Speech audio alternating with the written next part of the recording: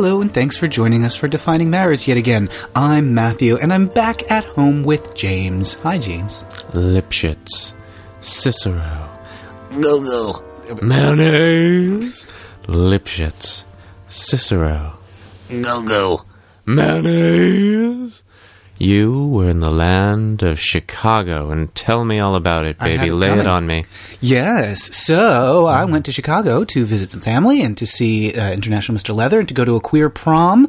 And what else did I do while I was there? I visited some friends, and that was lovely. And yeah, I rode a train. It was a good time. You rode a train? Yeah, this you didn't tell me about. The other things I was filled in on, so to speak. But you rode a train? Choo-choo? Mm-hmm. Where did you go? I rode the train from one end of the airport to where I got off to go to family. Magnificent. Yes, I took public transit. That's the extent of that excitement. Oh, and did you make any shocking discoveries? I don't think I did. It's Chicago trains are fine. They don't thrill me exactly like Seattle's, which are very new and modern and shiny and sleek. Chicago's are a bit more like New York's, where they're kind of clunky. They don't thrill you a bit. Is that the city where it was said, "Don't fuck with the babysitter"? I think it is. Yes. I saw that building, the one with the slanty roof that they have to rappel up or down or something. Did you fuck with any babysitters? I don't think so. No. Oh. I may have patted a few. There were some pups there, and I patted them on the head. Tell me about the patting of the pups. Well, I went to a pup romp. Mm-hmm. I was photographing the party for The Advocate and writing about it for Rolling Stone, and I went to not just this one party for all these things, but I was photographing International Mr. Leather for all of them. And so I went to a pup romp where everybody was down on all fours and barking, and some people were standing around them being handlers and throwing squeaky toys and running through the crowd with a squirrel costume and just entertaining all the human pups. Describe the squirrel costume in great detail. It wasn't elaborate. I'd say it's just like kind of a polyester onesie with a tail on the back, and you could slip into the onesie and run through, and pups were all arf, ruff, and chasing the squirrel. Now, you said that when they caught the squirrel, though, yes, they did a number on it. It did appear to be in pieces by the end of, there were a lot of, tearings and pouncings and rippings. I don't know with teeth or what, but I saw fragments of fabric. Oh, it was Conker's Bad Fur Day. I guess so. How many squirrel suits do they go through at this event? I don't know. There seems to be one a year. Oh, I see. Yeah, that seems to be the way they do it. If the squirrel sees its shadow, it's going to have an orgasm. The whole thing seems to... Yes, that's how squirrels work. The whole thing seems... It's a very difficult life because you've got to stay away from harsh sources of light. You need soft boxes everywhere. Yes, that is... All squirrels are like Elizabeth Taylor appearing in the White Diamonds commercial. Do-do-do-do. That's the sound. Uh-huh. Yep. She's like a genie. Yep. And then she emerges from the gauze. This has always brought me luck. Liz has had better days. Look, she did a lot for AIDS. I suppose she did. And I think we should celebrate her for that. I guess we should. And we should buy more white diamonds. Millennials are killing white diamonds. Oh, yeah. I wonder if millennials are killing perfume, too. Well, they stink. No, they're just fine. They smell great. I saw a lot of young people at IML. How did IML smell? Mostly okay. Did it smell like white diamonds? I bet it didn't. Nope. It smelled. There was some body odor, but not a ton. It wasn't like going to the worst of the nerd conventions where it can become a bit humid. And then there was the rubber meetup, and you could smell that from a mile away. It's just a lot of rubber and lube smell from that party. You have to lube up and put talcum powder and stuff to get into the costume. So there was a pretty distinctive smell from that. The leather itself, I didn't really smell that much leather. Were there any cows in attendance?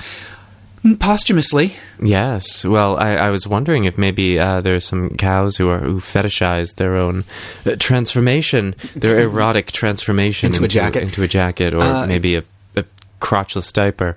I think Chicago... Yeah, sure. What would a crotchless diaper be, James? It would be just some pieces reverse of tape? jockstrap. There's a little pouch that goes over the butt, and then two little straps that... someone just put their jockstrap on backwards is what's happened, and then when they're called out on it, they go, "It's a crotchless diaper!" Mm-hmm. It's a fashion diaper, like Elizabeth Taylor wore. Do-do-do. I think Chicago it doesn't have a lot of cows downtown these days. Oh, but they used to. Didn't they have a meatpacking district? I guess IML is the That's meatpacking the new meatpacking district. Yeah. Indeed. I bet some meat was packed. Mm-hmm. Some pecks were picked. Yep. And pickles were peppered. I bet they were. Yeah.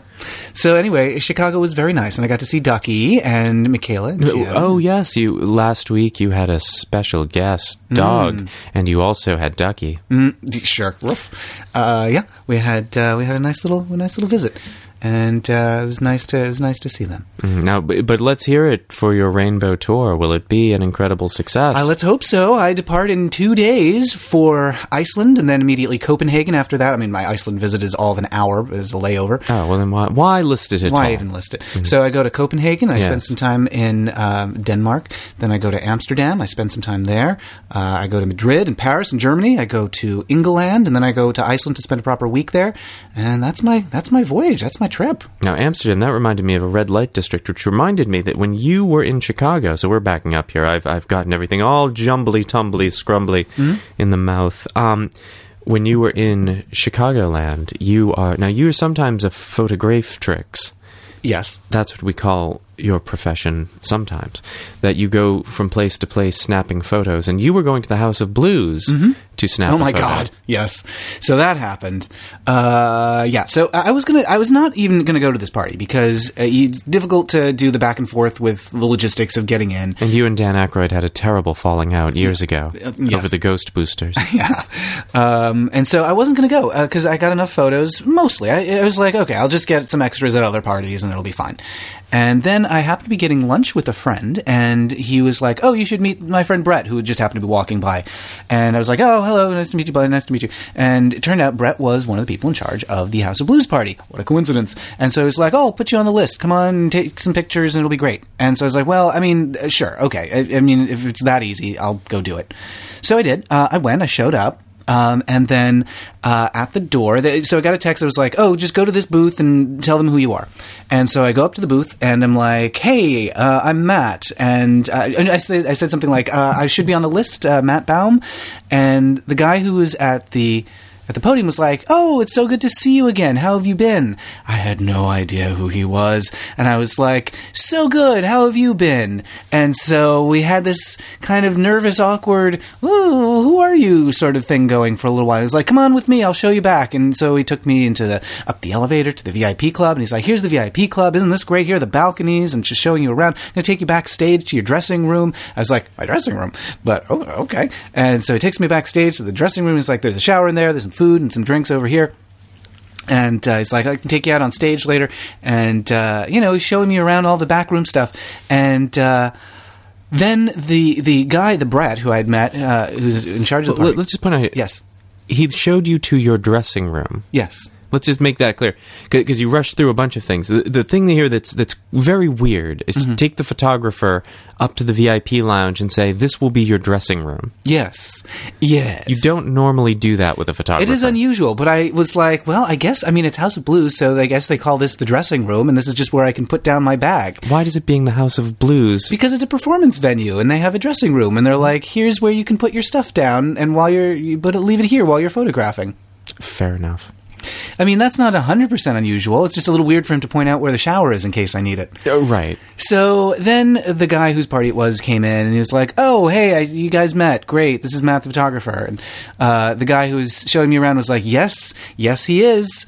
And you were like, yes, I am. And then he referred to the guy who was showing me around by name. It was AK, and I was like, oh, now I know who you are. Okay, I interviewed you a year ago. I haven't seen you in a year, and that's why I just interviewed you for an hour, and I don't recognize you, and your beard is different, and you're not wearing a shirt now, and you don't have hedgehogs, because he had hedgehogs last time I saw him. He didn't bring the hedgehogs to the House of Blues for some reason.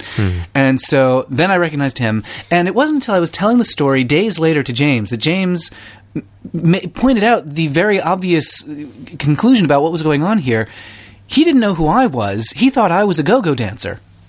Well, that seems like the most likely scenario to me, just because of the kind of it wasn't like, oh, here's where you'll be shooting. Here, like, you can put your bag behind the DJ booth or whatever. It was, here's your dressing room. Here's the shower. Here's where you can give yourself a horse bath. That sort of thing. Yeah.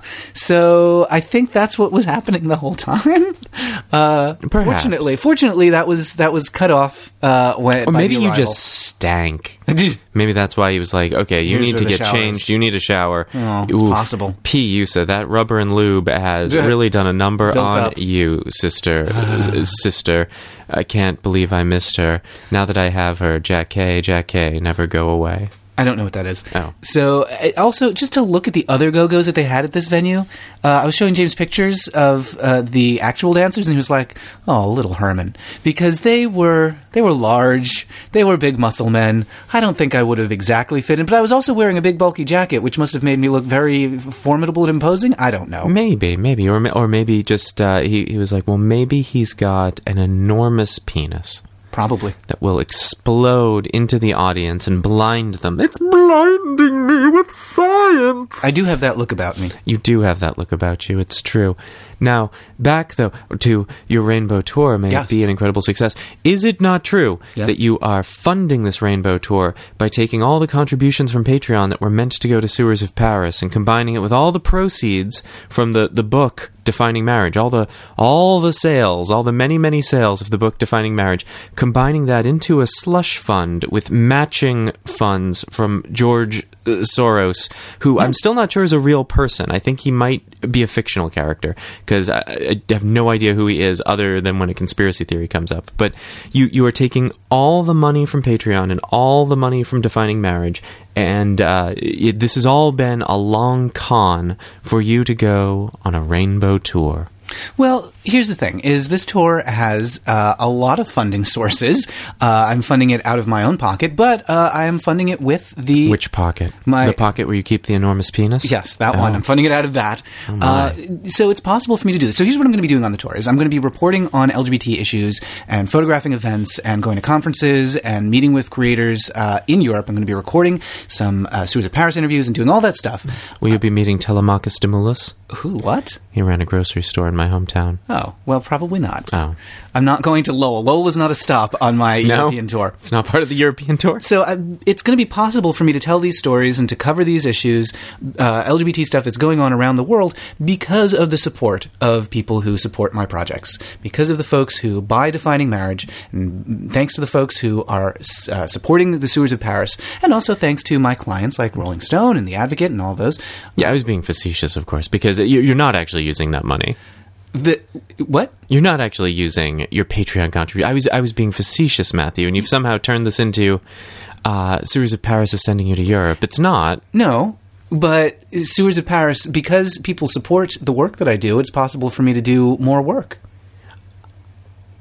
Yes, that is true. But I'm not slush funding. It frees you up. I'm not saying thanks for the money, suckers. You get nothing, and I go to Europe. Yes, I was doing a little goof to set you up to talk about the work you'd be doing there for various news outlets covering the LGBT issues from a global perspective, which is important right now, because here in the U.S. there's troubles, but there's signs of hope, and there's signs of not hope elsewhere in the world. Well, that is true, and that's something we're going to talk about on this week's episode, because there's quite a lot of news from around the world going on. There's going to be, while I'm in Europe, there's going to be a conference. Madrid World Pride is going to be happening, and so I'm planning to go to a conference there, and to meet up with some journalists in Amsterdam and Copenhagen. I'm planning to go to Pride in London, meeting up with another guy in Berlin, and also in Paris. I'm going to be, hopefully, recording some Sewers of Paris episodes in Paris itself. Probably not in the sewers.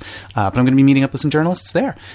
So lots to do, lots to keep me busy. I'm also, James, can I confess something? What do you confess? A dashboard confessionals from a dance floor. Now, you may know that sometimes a change in routine makes me feel a bit nervous. Yes. That I enjoy being a creature of habit sometimes. You break out in hives and you have to poop all the time. So, thank you for that revelation. Yes. But so when we went on our first road trip, for the first 2 or 3 days, I developed a skin rash because of the stress of what a change in routine it was. Yes. I'd like to think that I have gotten a little more flexible and better at that sort of thing since then. Well, since you started go-go dancing, you've certainly become more flexible. But here's my confession. Yes. I am very scared about this trip. Why is that? For mostly non-legitimate reasons, I think. I am afraid that I'm going to throw up on the airplane.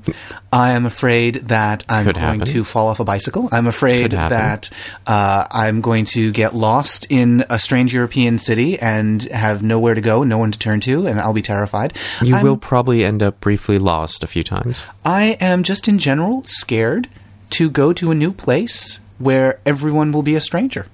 And everything is new. Well, everything you have just said is legitimate. These are all things. You very well may fall off a bicycle. You will probably not know where you are in a strange city. You will also not know the strangers in the strange city, and you may throw up on the airplane. But those all seem like blips in a trip that otherwise affords opportunities to do lots of new and interesting and exciting things, and you will probably forget about falling off the bicycle and remember tea with the Queen. Ooh. Oh, who the hell does the King of England think he is? That is a good point, and that there are a lot of things to focus, a lot of opportunities and excitement to focus on. I'm going to be participating in a game jam where we can make a... You're going to make jam? We're going to make jam. Tomorrow or yesterday? We're going to be able to make a game about sex and relationships, which I have no idea what that's going to be like, but let's do it. I'm going to be meeting a lot of new people, going to places, seeing things. It's an exciting opportunity. Are you going to make a game where you fill a butt with eggs and then oil and you... make love to it. Mayonnaise butt? But it's LARPing. You have to do it IRL. Sure. I am Carson Daly with IRL Live. I'm going to miss you very much, James. Oh. I had a little cry yesterday because I was thinking about how much I'll miss you for You'll miss 2 me months I'm away. when I'm dead. I will miss you very much when you're dead. But then I hope that doesn't happen while I'm gone. But then, like in that Vincent Price movie, you can do me up with strings and have me chase people into pits. Slowly. Sure. And House on Haunted Hill. That's the one. I wanted to say 13 Ghosts, but that's a different one with 13 Ghosts. The betrayal on the House of Haunted Hill is the one where a skeleton slow walks a woman backward into a pit. More or less, yes. It's a marionette skeleton. She just screams and keeps walking backwards very, very slowly. Yep. Very, very slowly as the marionette skeleton's coming towards her. And then... It might be my favorite movie murder. Yeah, it's pretty good. It's pretty good. And then she very slowly looks behind her to make sure she's actually hitting her aiming. mark. Yep. And then she just kind of collapses into the little pool. This poor actress. I'm sure that water was not fun to be in. I'm sure it was a horrible experience, but it's movie magic. It's pretty good. So you say you're going to miss me. I may miss you, but in the past, we this is not our first. This is not the first time we have been divided by Europa.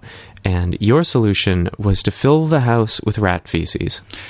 I don't know how I'm going to solve the problem like Maria, but you filled the house with rat poops. That is true. While you were away in Europe for a year, I got pet rats. Yes. Is that in the book Defining Marriage? Which, by the way, is the first 18 episodes of this podcast. You should listen to that, not this. I don't know what this is. It's just a little couples therapy, I guess. And also, BT Dubs, everybody. Defining Marriage is free for this week in June for Pride. Is it? You didn't tell me that.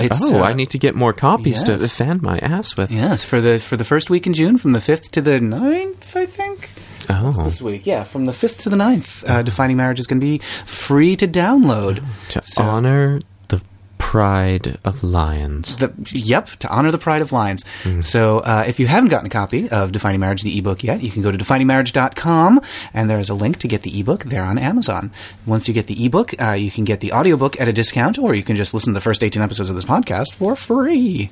So, why did I say it like a ghost? I don't know. Because the 13 ghosts who betray the house on Haunted Head have all chased the woman into the pit. Yep, you are absolutely right about all of those things. There's Fatso, Stinky, Stretch, Rubber, Luby, Puppo, Doggo, Hinder, Beelzebub. How many dogs are we doing? Beyonce, Cowabunga, Ratatouille, and Merle. Merle, sure. Great. Yep, those are all the dogs of hell? Who are you just Those naming? are the hellhounds of Europe. of Huck House. We have some Europe to talk about. Oh, no. I'm afraid we do. So a lot of it is good news, in fact. Well, then let's hear it for the Rainbow Tour. Let's hear it. Well, actually, most of it is not European, but we've got some Malta news. Malta has just re-elected their prime minister, Joseph Muscat. Okay.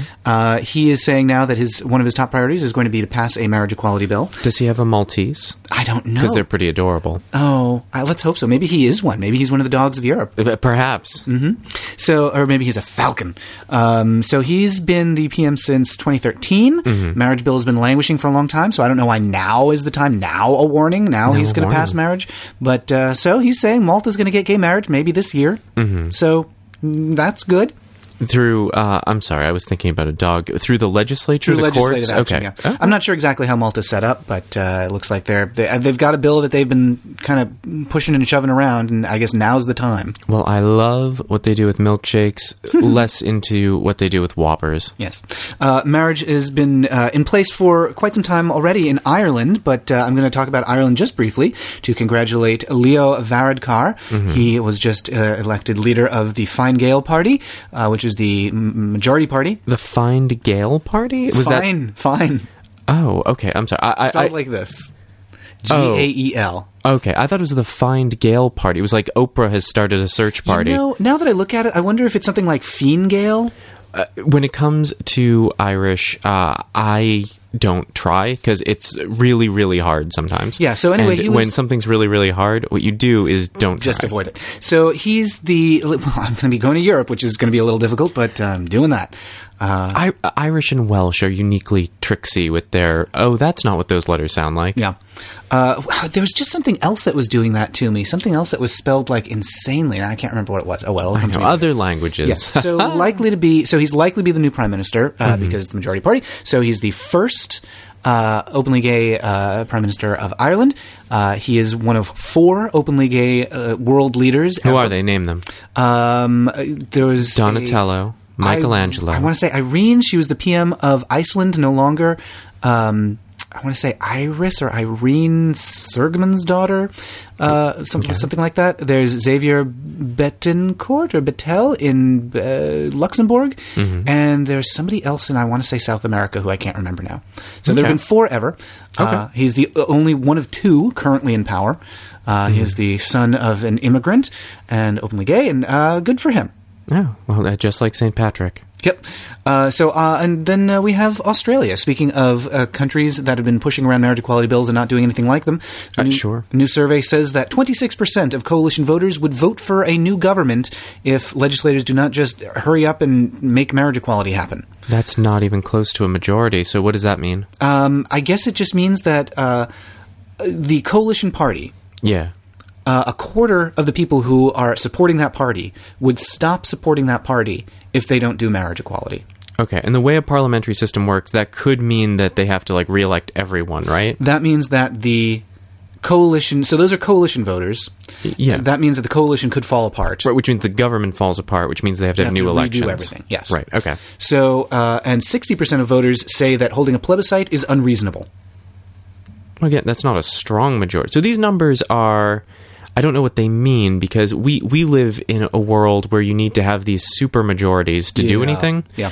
So I don't know what these numbers mean in a system where there are more factors at play than I think 2 parties. What they indicate is that politicians could be in trouble if they don't take action. That voters in particular are getting fed up. I think that's what's being indicated. So here. most want them to. Some politicians are willing to stick their neck out and say that we will stop supporting the coalition if you don't do something. No, a chunk of voters, not politicians, a chunk of voters are saying, we will stop voting for you, coalition parties. We will switch our votes if you don't do marriage equality. Okay, but it's a really tiny percent. I mean, it's a quarter. Yes, but it's a quarter of... I mean, that's not... an insignificant amount when elections are close. Okay. I thought what you were saying is that the politicians would stop supporting the coalition. No. Oh. Okay. Okay. Well, okay, great. I don't know what any of this means. I thought that what you were saying is that like a sizable chunk of the coalition party was like, if we don't do something about this, then we're gonna stop being collated. No, what I'm saying is the citizens will basically the politicians cannot count on the support of a quarter of the people supporting them, which is a big chunk. That's significant. If they can't pass this marriage equality bill. Yeah. I mean, it's significant, but I mean, like, you don't need them if you have the other 75%. Well, maybe. I mean, if the It's a pretty overwhelming majority. Sure, but that's not how it works, right? That's 70. We're talking about just the people who are voting for that party. So if if the election is close, and let's say your party gets 55 and the other party gets 45, and a quarter of the people who are supporting you switch over to the other party, that means that you would. But I don't think it's a matter. So again, like this is just our ignorance. I don't think it's a matter of you switch to the other party. I think you have a portfolio of like... Yeah, you have a bunch of parties. Of options. I mean, basically what this is saying is that voters are going to become very unpredictable, and if you want to hold on to their support, they're telling you what they expect you to do. Okay. And 60% don't want the plebiscite? I thought it was more than that, but 60% specifically call it unreasonable. Unreasonable. Okay. Yeah. So, still waiting on Australia. Anytime, you guys. I think today. I feel like the more we talk about this, the less I understand it. I probably could remedy that by looking something up, but that's not necessary. Instead, I just want to make references to the Rainbow Tour. Yes. So that's going on in Australia, and I think today, when this episode goes up, the 5th, I think that's the last day of the parliamentary session in Australia. Okay. So maybe they'll pass it on the last day. They won't. Cambodia. Multiple parties there are calling for marriage equality now. Taiwan just got the freedom to marry. Well, not exactly. Love a party. They do. They can't get enough. Multiple parties. Yay! That's what I went to in Chicago. So Taiwan now has its ruling on marriage equality. Taiwan or Cambodia? Taiwan. You said Cambodia. Cambodia is calling for marriage equality. Oh. Yes. So Taiwan has the marriage equality. Oh, they has it. Well, sort of. They have the ruling. Marriage hasn't started yet. It'll happen sometime in the next 2 years. 2 years. Okay. Yes. So it's the first country in Asia. Once it happens, it'll be the first country in Asia, probably, unless Cambodia beats them to it. Multiple parties there are calling for marriage equality bill. One of the parties put out a statement that included a lovely line: "We cannot stop the feeling of love." Oh, isn't that nice? That's unlike the kinds of messages coming from this country. From this country's political parties. Yeah. So what else have we got? Oh, the Church of Scotland. This is kind of a weird statement. I'm not 100% sure how I feel about this. From the Maltese to the Scotty dog. So, yes, lots of dogs. So the Church of Scotland has voted to look into recognizing same-sex relationships within the church. It's already legal in Scotland, but the church now is looking at doing that. And so to justify why it's okay for the church to recognize same-sex relationships, here's what the report that they put out said. Quote, "Scriptural condemnations of same-sex sexual activity were framed in cultural contexts very different from our own," referring to the Bible, were framed in cultural contexts very different from our own, and refer to individual acts rather than committed and faithful people willing to enshrine their relationship in vows before God. ... As committed and faithful partnerships between equal persons of the same sex were largely unknown in the ancient world, neither St. Paul nor any other biblical writer could have had such partnerships in mind when they condemned same-sex sexual activity. Unquote. What is your thought on this? Because that seems weird to me that they're saying that, like, same-sex romance, like committed couples are a new invention, and that same-sex couples for the last centuries of recorded history were just sinful individual acts that should have been condemned? I don't think that's what they're saying. I think what they're saying is that in the context where Paul was writing his letters, which is where in the New Testament we get condemnations of same-sex humping, he wasn't talking about long-term committed relationships between people. He was talking about going off and humping a butt every now and then and saying, don't do that. He wasn't referring to something marriage-like because it's just not something that in the cultural context that he was writing in would have even occurred to him as a thing that could or would happen.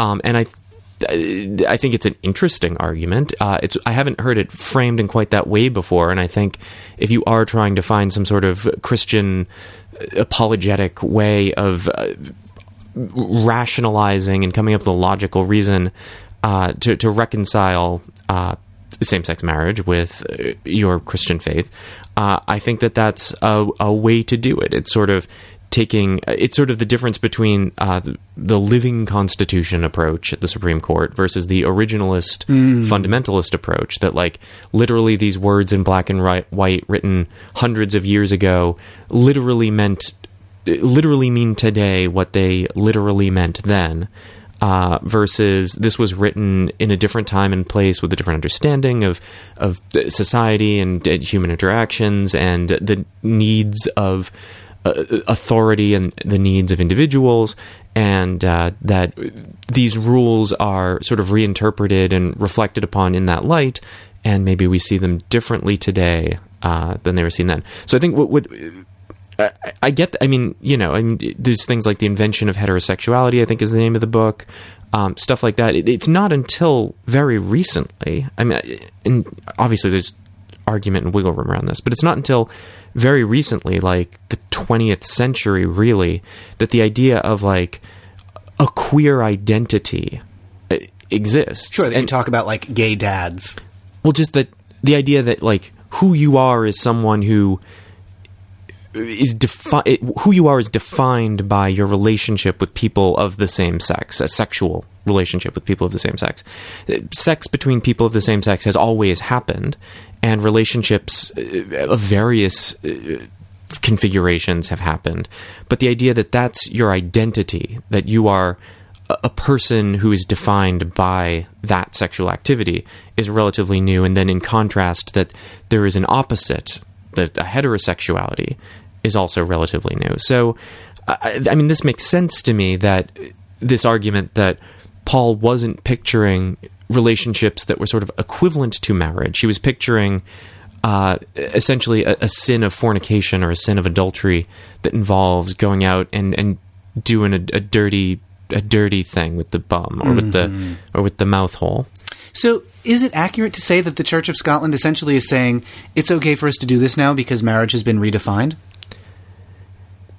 No, I think because what they're saying is that now we know that relationships that, what do they say, committed and faithful people willing to enshrine their relationships and vows before God. I guess, yeah, that's the key thing, right? Because that wasn't happening before. Right. I think that they're saying that it simply wasn't something that we as humans, as people, as a society, knew could happen. Like, it wasn't a thing that had occurred to us, that same-sex relationships could be committed and faithful and enshrined before God. And now that we know that, we can update our approach to incorporate that without really being in violation of any of the more serious edicts in the Bible, because it's not adultery, it's not fornication, if it meets this criteria of being committed and faithful before God. Okay. And that we simply, up until now, it's actually kind of similar to the 14th Amendment argument, that the Bible was always cool with it, is what they're saying. Mm-hmm. But we didn't realize that until we looked at it in this context. Right. That we were lumping all same-sex relationships together under the dirty, sinful fornication stuff, and it turns out that not all same-sex relationships run afoul of... Not what they're saying here is acts, not relationships. Because you can have a same-sex relationship. You can have in John, they constantly talk about the disciple whom Jesus loved. They talk about beloved relationships between people of the same sex in the Bible. They're just not construed as sexual. Although some of them, but they're not construed as sexual generally. Like, you can have. It's always been possible to have loving, passionate, intense same-sex relationships. What has been in the past condemned and people have been killed and persecuted for is the sexual act. So what they're saying is Paul was talking about the sexual act, and that's because it wouldn't have occurred at the time that sexual act could happen in this sort of sanctified context. Got it. Okay. Well, I think that's very cool. I mean, I don't love it, but I think if you need that kind of explanation, sure. Because, to me, the saying that a sexual act should only happen in the context of a committed and faithful relationship enshrined before God is still saying that that's the only context where sex is appropriate. And I think that's bundled up with a whole basket of problems. Problems and issues. So, but I understand that that's just the way that they regard sex in the church, whether for straight people or gay people. Right. And so now, essentially, everyone's being treated equally. They're being equally subjected to these problematic rules about how to use your body. Right. So I think if you need that explanation, I think that's as good as one I've heard lately.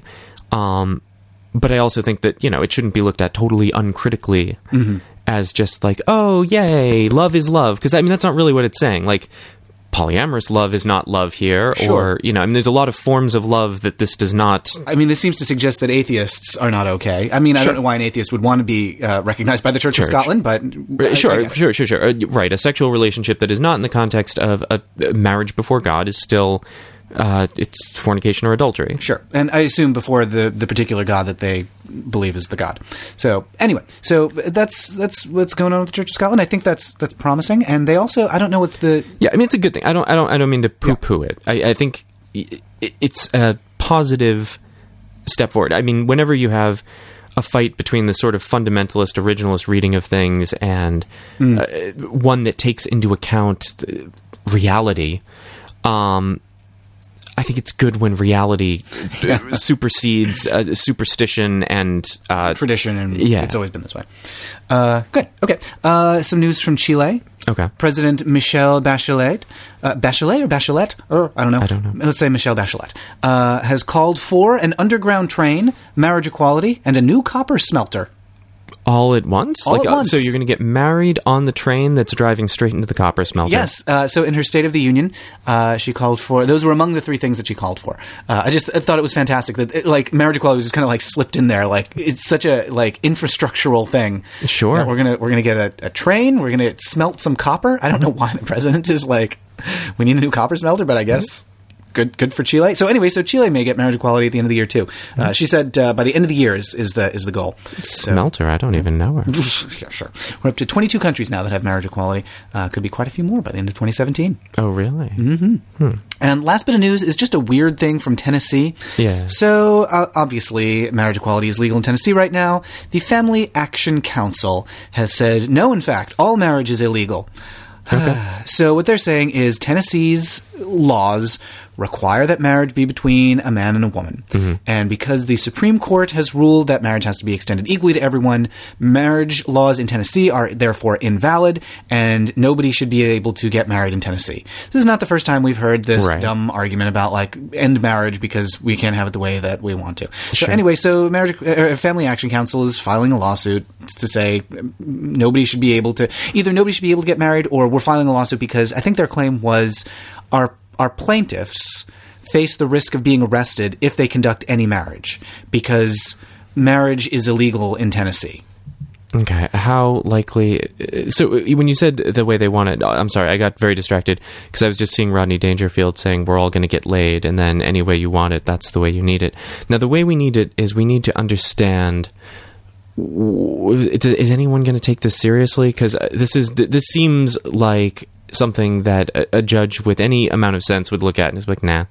I don't know. The guy who's spearheading this has very big ambitions. He says, is this like a guy who brings in a horse to marry it to? No, this isn't. This is an actual organization of crackpots, but still an actual organization that has money and can hire lawyers, and the lawyers can make things sound reasonable. Mm-hmm. It's not the guy who's in the news this week. I wasn't even going to bring this guy up. The guy who tries to marry his laptop every now and then. Sure. So it's not that guy. He says that he wants to take this to the Supreme Court. He says, by the time we get there, I hope some of them will have wakened up from their imperial slumber. Wow, that's a great imagery. Yes. That is I was reading Model Land the other day, Tara Banks' book Model Land, which I highly recommend to everybody, and it had one of the most beautiful passages I think I've ever seen in the English language. It was a photo of a dead cat giving birth to an octopus on an abandoned road. That image has stayed with me. Imagine that, an abandoned road, and there's a dead cat lying alongside it, and then from its womb, from its vulvallini, the tentacles, and then it's being born, a little baby octopus, and it crawls out onto the abandoned road, and it's just there beside a dead cat. Now, who took the photo? Because it's an abandoned road, so it's a photo of a dead cat giving birth to an octopus. Maybe it's a selfie. On an abandoned road. Maybe. It is... like, this octopus has come into the world, and what a world. It's Trump's America. It's on the side of the abandoned road by the dead cat. What is in store for this octopus? What is its life? That's a good question. Probably not much. No. Doesn't seem like a promising place. Where is the water, Matthew? So what got you on this? Oh, the Imperial image slumber. of yes, that wakened from their imperial slumber. They're slouching toward Bethlehem. It's amazing. He also says he is critical of the Supreme Court making declarations that affect the states, saying... What? Yes, he says, when you begin to say that you can make us pass a law you like, then you are the ruler of every person in the United States. Well, you are the Supreme Court. You are the court that has supremacy over the other courts in the interpretation of laws across the states. Yeah, he seems to be saying, how dare the Supreme Court who are you to judge? Authority. Yes. Yeah. Who are you to judge, Judy? Yeah. So we have state courts and we have federal courts and we have a Supreme Court. Mm-hmm. And when there is conflict in the state courts, we have a Supreme Court to decide how to interpret the laws. And that, I mean... That is what they do. Yes, they are the rulers of that thing. I wouldn't use exactly the word ruler, but okay. Yeah, I mean, who are they to judge what the states do? They are the judges who decide what the states do. So he has another novel legal observation here. He says let me just address this question in case anybody has it. Isn't Brown versus Board of Education a case where the Supreme Court said you must do something and we all did it? The answer is sort of no. Okay. What he's saying is, I'm just going to summarize here, that in Brown v. Board of Education, which ended school segregation. Also, I don't think anyone was going to Brown versus Board of Education, but this is clearly something that he just wants to get off his chest. Yeah. He said what the Supreme Court did not say was that you must have a government-funded school system. So if Arkansas wanted to, it could have said, well, we're just going to get rid of government-funded education. We're going to lower your taxes by getting rid of schools, and everyone can just go to educational co-ops, homeschools, churches, and synagogues the way we did it in the 1800s. And the Supreme Court could not have forced him to create a school system. So that's how he believes we should handle marriage. Look, if he wants to get rid of marriage, I'm all for it. I'm not going to fight him on that. And I guess Arkansas... So, I mean, I don't know how that actually works. We do have a Department of Education. I don't know if we did at the time Brown versus Education passed, Board of Education passed. But we do have a Department of Education that handles the allocation of monies. So it might not have been advantageous to just say, no more schools, for a state to do that. But, yes, everyone go to your co-op. But theoretically, I suppose maybe that's true. I don't know if it is or it isn't. But I mean, okay. I mean, if he's saying getting rid of schools is something people should have done to protest integration, which sounds like what he's saying, is that if you're not happy with integration, we should have just ended the school system. And if you're not happy with inclusive marriage, you should just end marriage.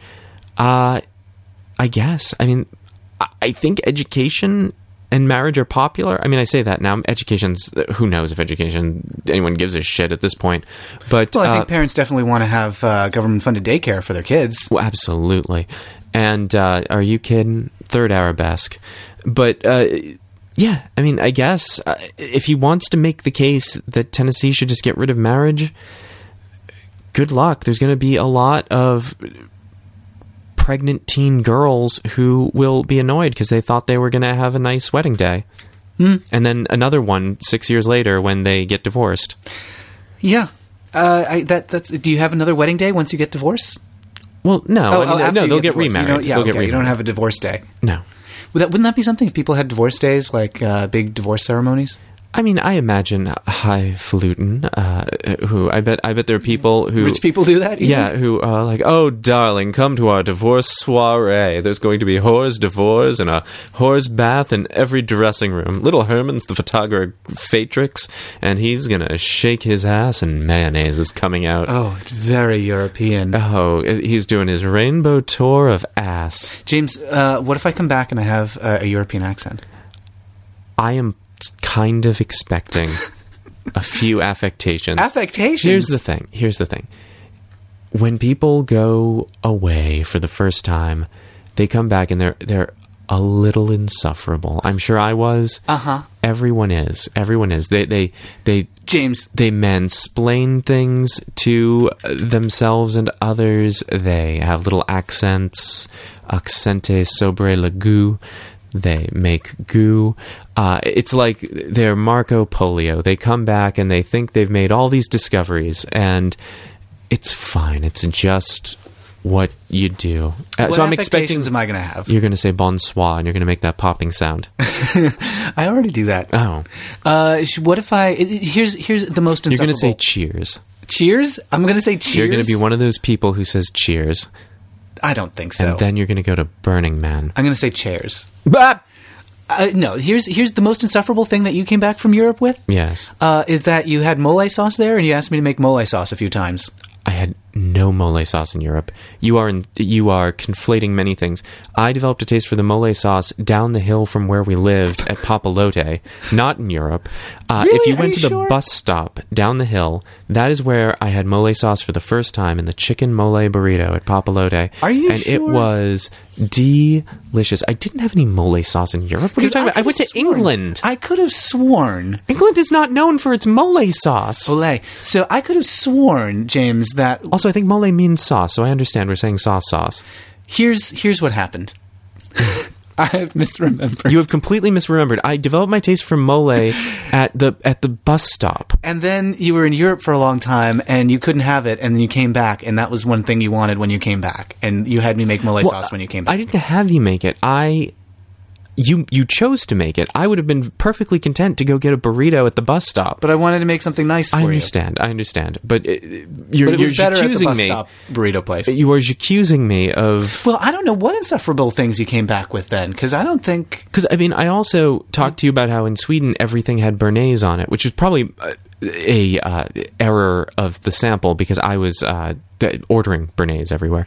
But I brought that up, and then you started making béarnaise all the time, which, again, I didn't ask for, because I had a lot of béarnaise already, but you were making a lot of béarnaise, and you also got rats. Yeah, and I got rats. So, really, I was the insufferable one after you went to Europe. You did bring back some terrible candy. Oh, you took pictures of a monkey. I did take pictures of a monkey. That's true. So I don't know. I don't think you came back with anything weird from your voyages. Oh, well, I mean, if someone brings up England or someone brings up Sweden, I have to do that thing where it's like, ooh, let's talk about that. Even though, like, I don't have anything. I rode the bus from one part of Nottingham to another, and sometimes I'd go into London and eat a food and look at a windmill. I'm going to miss you very much. You will go to the red light district. You will get in the window, and you won't. You'll go in to buy a little flower. They sell flowers in Amsterdam. You'll go in to buy a little tulip with the kind you press between your two lips, and somehow you're going to be shown to the dressing room, and then shown to the shower, and then you're going to end up in the window doing shaking your little tush on the catwalk. Mm-hmm. That's, if it didn't happen to me at IML, it'll definitely happen to me in Amsterdam. You're going to, and Emmanuel Macron will come by, and he'll see that you've pressed your cheeks to the window, and you're kind of smearing them around, and Justin Trudeau will be there, and Gary Trudeau will be there, all the famous Trudeaus. Trace Boileau. They'll all, like the time you chase Trace Boileau into a closet to ask him about the taint, they'll all say, look at little Matthew. He's making us uncomfortable, but also aroused. So... Yeah. Yes. At one point, we were at a function where one of the writers and performers from Mystery Science Theater was present, and I knew that he had written a joke on... No, I didn't even know that he wrote a joke on. I knew that he was a writer. He was a writer on America's Funniest Home Videos for a time, and we had been watching an episode of America's Funniest Home Videos, and somebody fell off a bicycle seat and landed with the top tube between their legs, and Tom Bergeron said, "This bike just got tainted." And... So I followed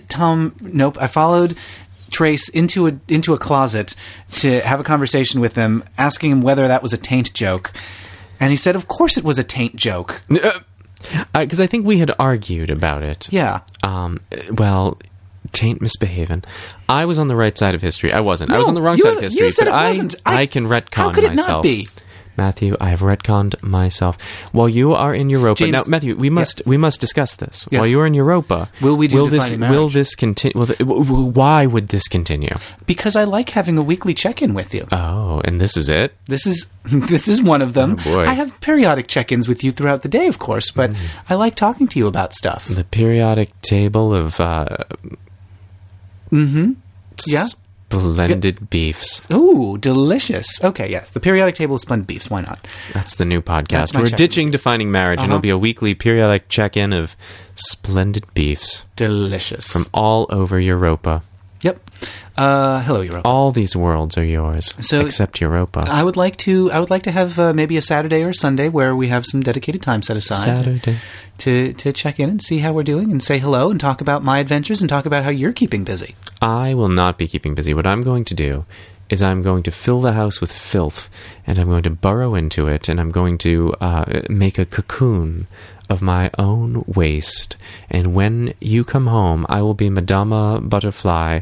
I'll always fly away. Twice as high. Take a look. It's in a book. I'm going to miss you so much, James. I'm not going to have any nonsense. I'm just going to have to listen to people speaking foreign languages and pretend that they're saying nonsense. You are going to a land of absurdist theater, of commedia dell'arte, of mime, and of magic. There will be absurd nonsense around every corner. It's probably right, yeah. There will be clowns in the sewers. There will be stars... in my garters. In Nice. It's okay. You're right, of course. There will be wild adventures for me. Sure. So I should not get hung up and fixated on missing you and feeling nervous about, like, I missed my train and stuff like that. You will miss your train. It will be fine. You'll miss your train, but then you'll catch the next one. There will be misunderstandings and things, and it'll be fine. It'll be just fine. You will get your work done on time and to a high degree of quality, or you will be punished. Oh. And well, I will, because I won't have any money. That's correct. And you will continue podcasting this. So I guess the plan is that there will be no interruption in this, so there might be some interruptions. There might be some weeks where it just is not possible. And Sewers of Paris continues. There will should not be any disruptions. There will be no disruption in Sewers of Paris. There will be no scripts on the night. I've got some real good episodes coming up, you guys. Very good. You'll be recording new ones in Paris. Sure, and all over. You'll be maybe doing videos that people can catch up with. People can follow you, of course, on all sorts of things and see videos and photos. I am very followable. You can follow me on Twitter, of course, at Matt Baum, and you can check out my weekly debrief videos on YouTube. That's at youtube.com/Matt Baum. Those will continue? Yeah, those will continue. Every Friday, I intend to continue putting up videos about what's been happening. It'll take me a little while to get used to time zones, I think, and get fully accustomed to where and when things are happening. But Thursdays I plan to continue making the videos. It's going to be tricky, but I'm committed to doing it. Sure. Well, I mean, if it doesn't happen right on Friday, I think you could be forgiven if it was on a Saturday or a Sunday. Saturday. Yeah. So that's the plan. And of course, you can follow me on Instagram. Of course, I'll have some lots of photos going on there of everything that I'm visiting and going to. People have been very nice on Instagram about. I get a lot of likes when I post a picture of me traveling, and that's nice. I'm glad that people like to see that. So thanks to everybody who's following me on Instagram. You will remember sunscreen. I will. Oh, my goodness, You don't want to be one of those pinky rats that you feed to a serpent. Oh, dear, no. No, I'll have sunscreen. I will have my milk pills. I will bring my toothbrush. I will have shampoo. I'll practice all the basics of human hygiene. Sure. And hopefully my ear will clear up. I've had a little pain in my ear, which I think is just like a little pimple of the ear, and hopefully not like some sort of like horrible eardrum disease. Well, you'll be going to a land of healthcare. Free medicine, yes. Yes. You can take all the medicines. You can dance if you want to. You can leave your friends behind. That's what you're doing. You're dancing if you want to. Oh, and I'm leaving your friends behind. But your friends don't dance. That's true. Well, some of them do. And while I'm gone, the Go-Go's do. We have some... You could call it dancing. Mm-hmm. It's really, they're just simulating sex acts. We have a Dungeons and Dragons project that I look forward to working from afar with you, telecommuting with you about, that we're putting together. We'll have some stuff to announce about that in the future. There'll be teledildonics. So here's what I want. Do you want me to put one of those buzzers up your butt? I do, James. And call it occasionally? I would love that. Here's what I want. This doesn't exist, but I want someone to invent it. Mm-hmm. I want a Bluetooth cock ring. There are dildos. They're mostly designed for women. Why don't you kickstart it? That seems easy enough, although... okay, so describe the product. Here's Pitch me. I'm the Shark Tank. I'm going to go, when the shark bites, hey, with a mouth hole, no, and it's so sharky fun. Shark Tank. So here's what it is. It's a Bluetooth cock ring. And and you connect it to your phone. I'm sharky. And anyone who has your dick code, anyone in the world who wants to make your penis vibrate, they can go online on their phone or whatever and give it a little tap, and you can feel them tapping away. Your little cock ring taps in time with their finger on their phone. So they go rub, rub, rub, tap, tap, tap, and you feel a little rub, rub, rub, tap, tap, tap in the cock ring attached to your body, wherever you are in the world. Now this sounds like... This has more advanced haptics than I was thinking of. You can actually sense the happening. Now you understand, of course, there's going to be lag. This isn't going to be real time at all. Of course. My darling. But, okay, so a Bluetooth... But knowing... The thrill is that there's someone somewhere else in the world who's giving, like, a little... Who's triggering your body from afar. Sure. But the issue with the cock ring, of course, is that it's... the surface area of it usually isn't on a very sensitive part. It's sort of just gathering everything up and pushing it out. I mean, I guess there's a couple ways you could do it. One, you could just have the cock ring, which I assume would not be that sophisticated. You just give it a little tap, and the cock ring would it would just vibrate. You go boop boop boop like a I don't know, like a game controller. Yeah. Or I suppose you need... I mean, battery power is an issue here, and... Oh, but that's a problem that's been solved. I mean, you can just have some rechargeable thing. You set it down on its case or something, and it recharges. Sure. There are certainly rechargeable... vibrating cock rings. That's a thing that exists. I'm well aware, yes. And so I guess you could also have a more sophisticated sort of thing that, I don't know, you wear like a sleeve. I'm not sure exactly how that would work. Well, if you're not fully engorged at the time, it's not fully engorgeous. Or you could do like, I guess maybe a chastity cage or something, and the whole cage vibrates. Is that something you want there? I'm not sure. It's hard to predict what people will want when it comes to the penis. It's not really. It's really not. It's a pretty predictable device. Well, here's the thing. Yeah. For most people, it is pretty predictable. You're correct. For other people, they can surprise you. Well, I mean, there's always a jack in the box that can pop up and make you scream. The edge cases. Oh dear. It's true. However, I'm just thinking the ring. Maybe the ring goo. You look into the ring and it looks back. Are you thinking more of like a cock sling that like encloses? Well, no. more? I'm just thinking that I don't know. I mean, as a private little personal thrill, like, oh, I know somebody just stimulated me. Yeah, someone reached into my pants, virtually. Yes, I think that's fine. But the sensation itself, I don't think would be that great. I think it's 100% the psychological thrill of knowing someone else has the control of giving you the little buzz. Yes. And I don't know how many people want that, but probably maybe more than you'd expect. Yeah.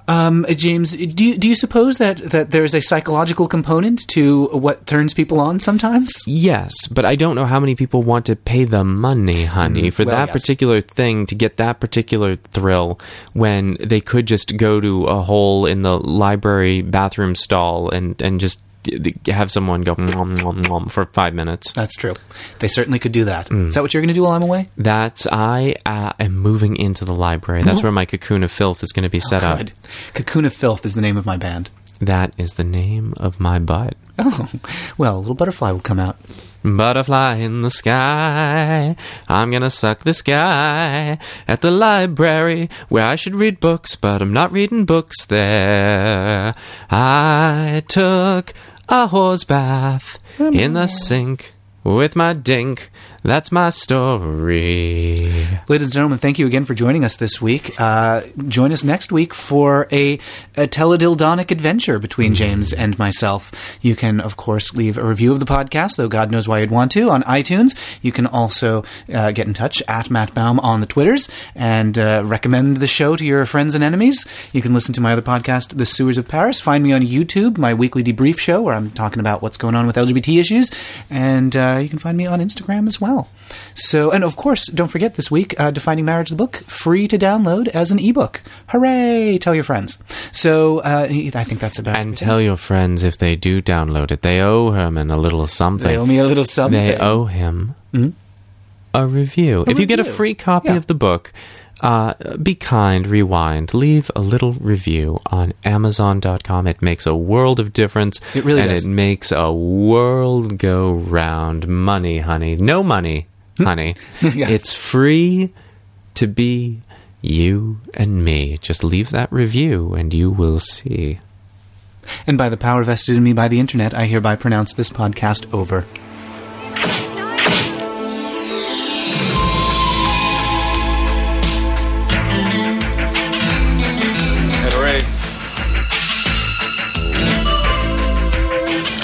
Not so fast, Ron Ryan. These have always brought me luck. Not bad. White Diamonds, the intriguing fragrance from Elizabeth Taylor. Dildano.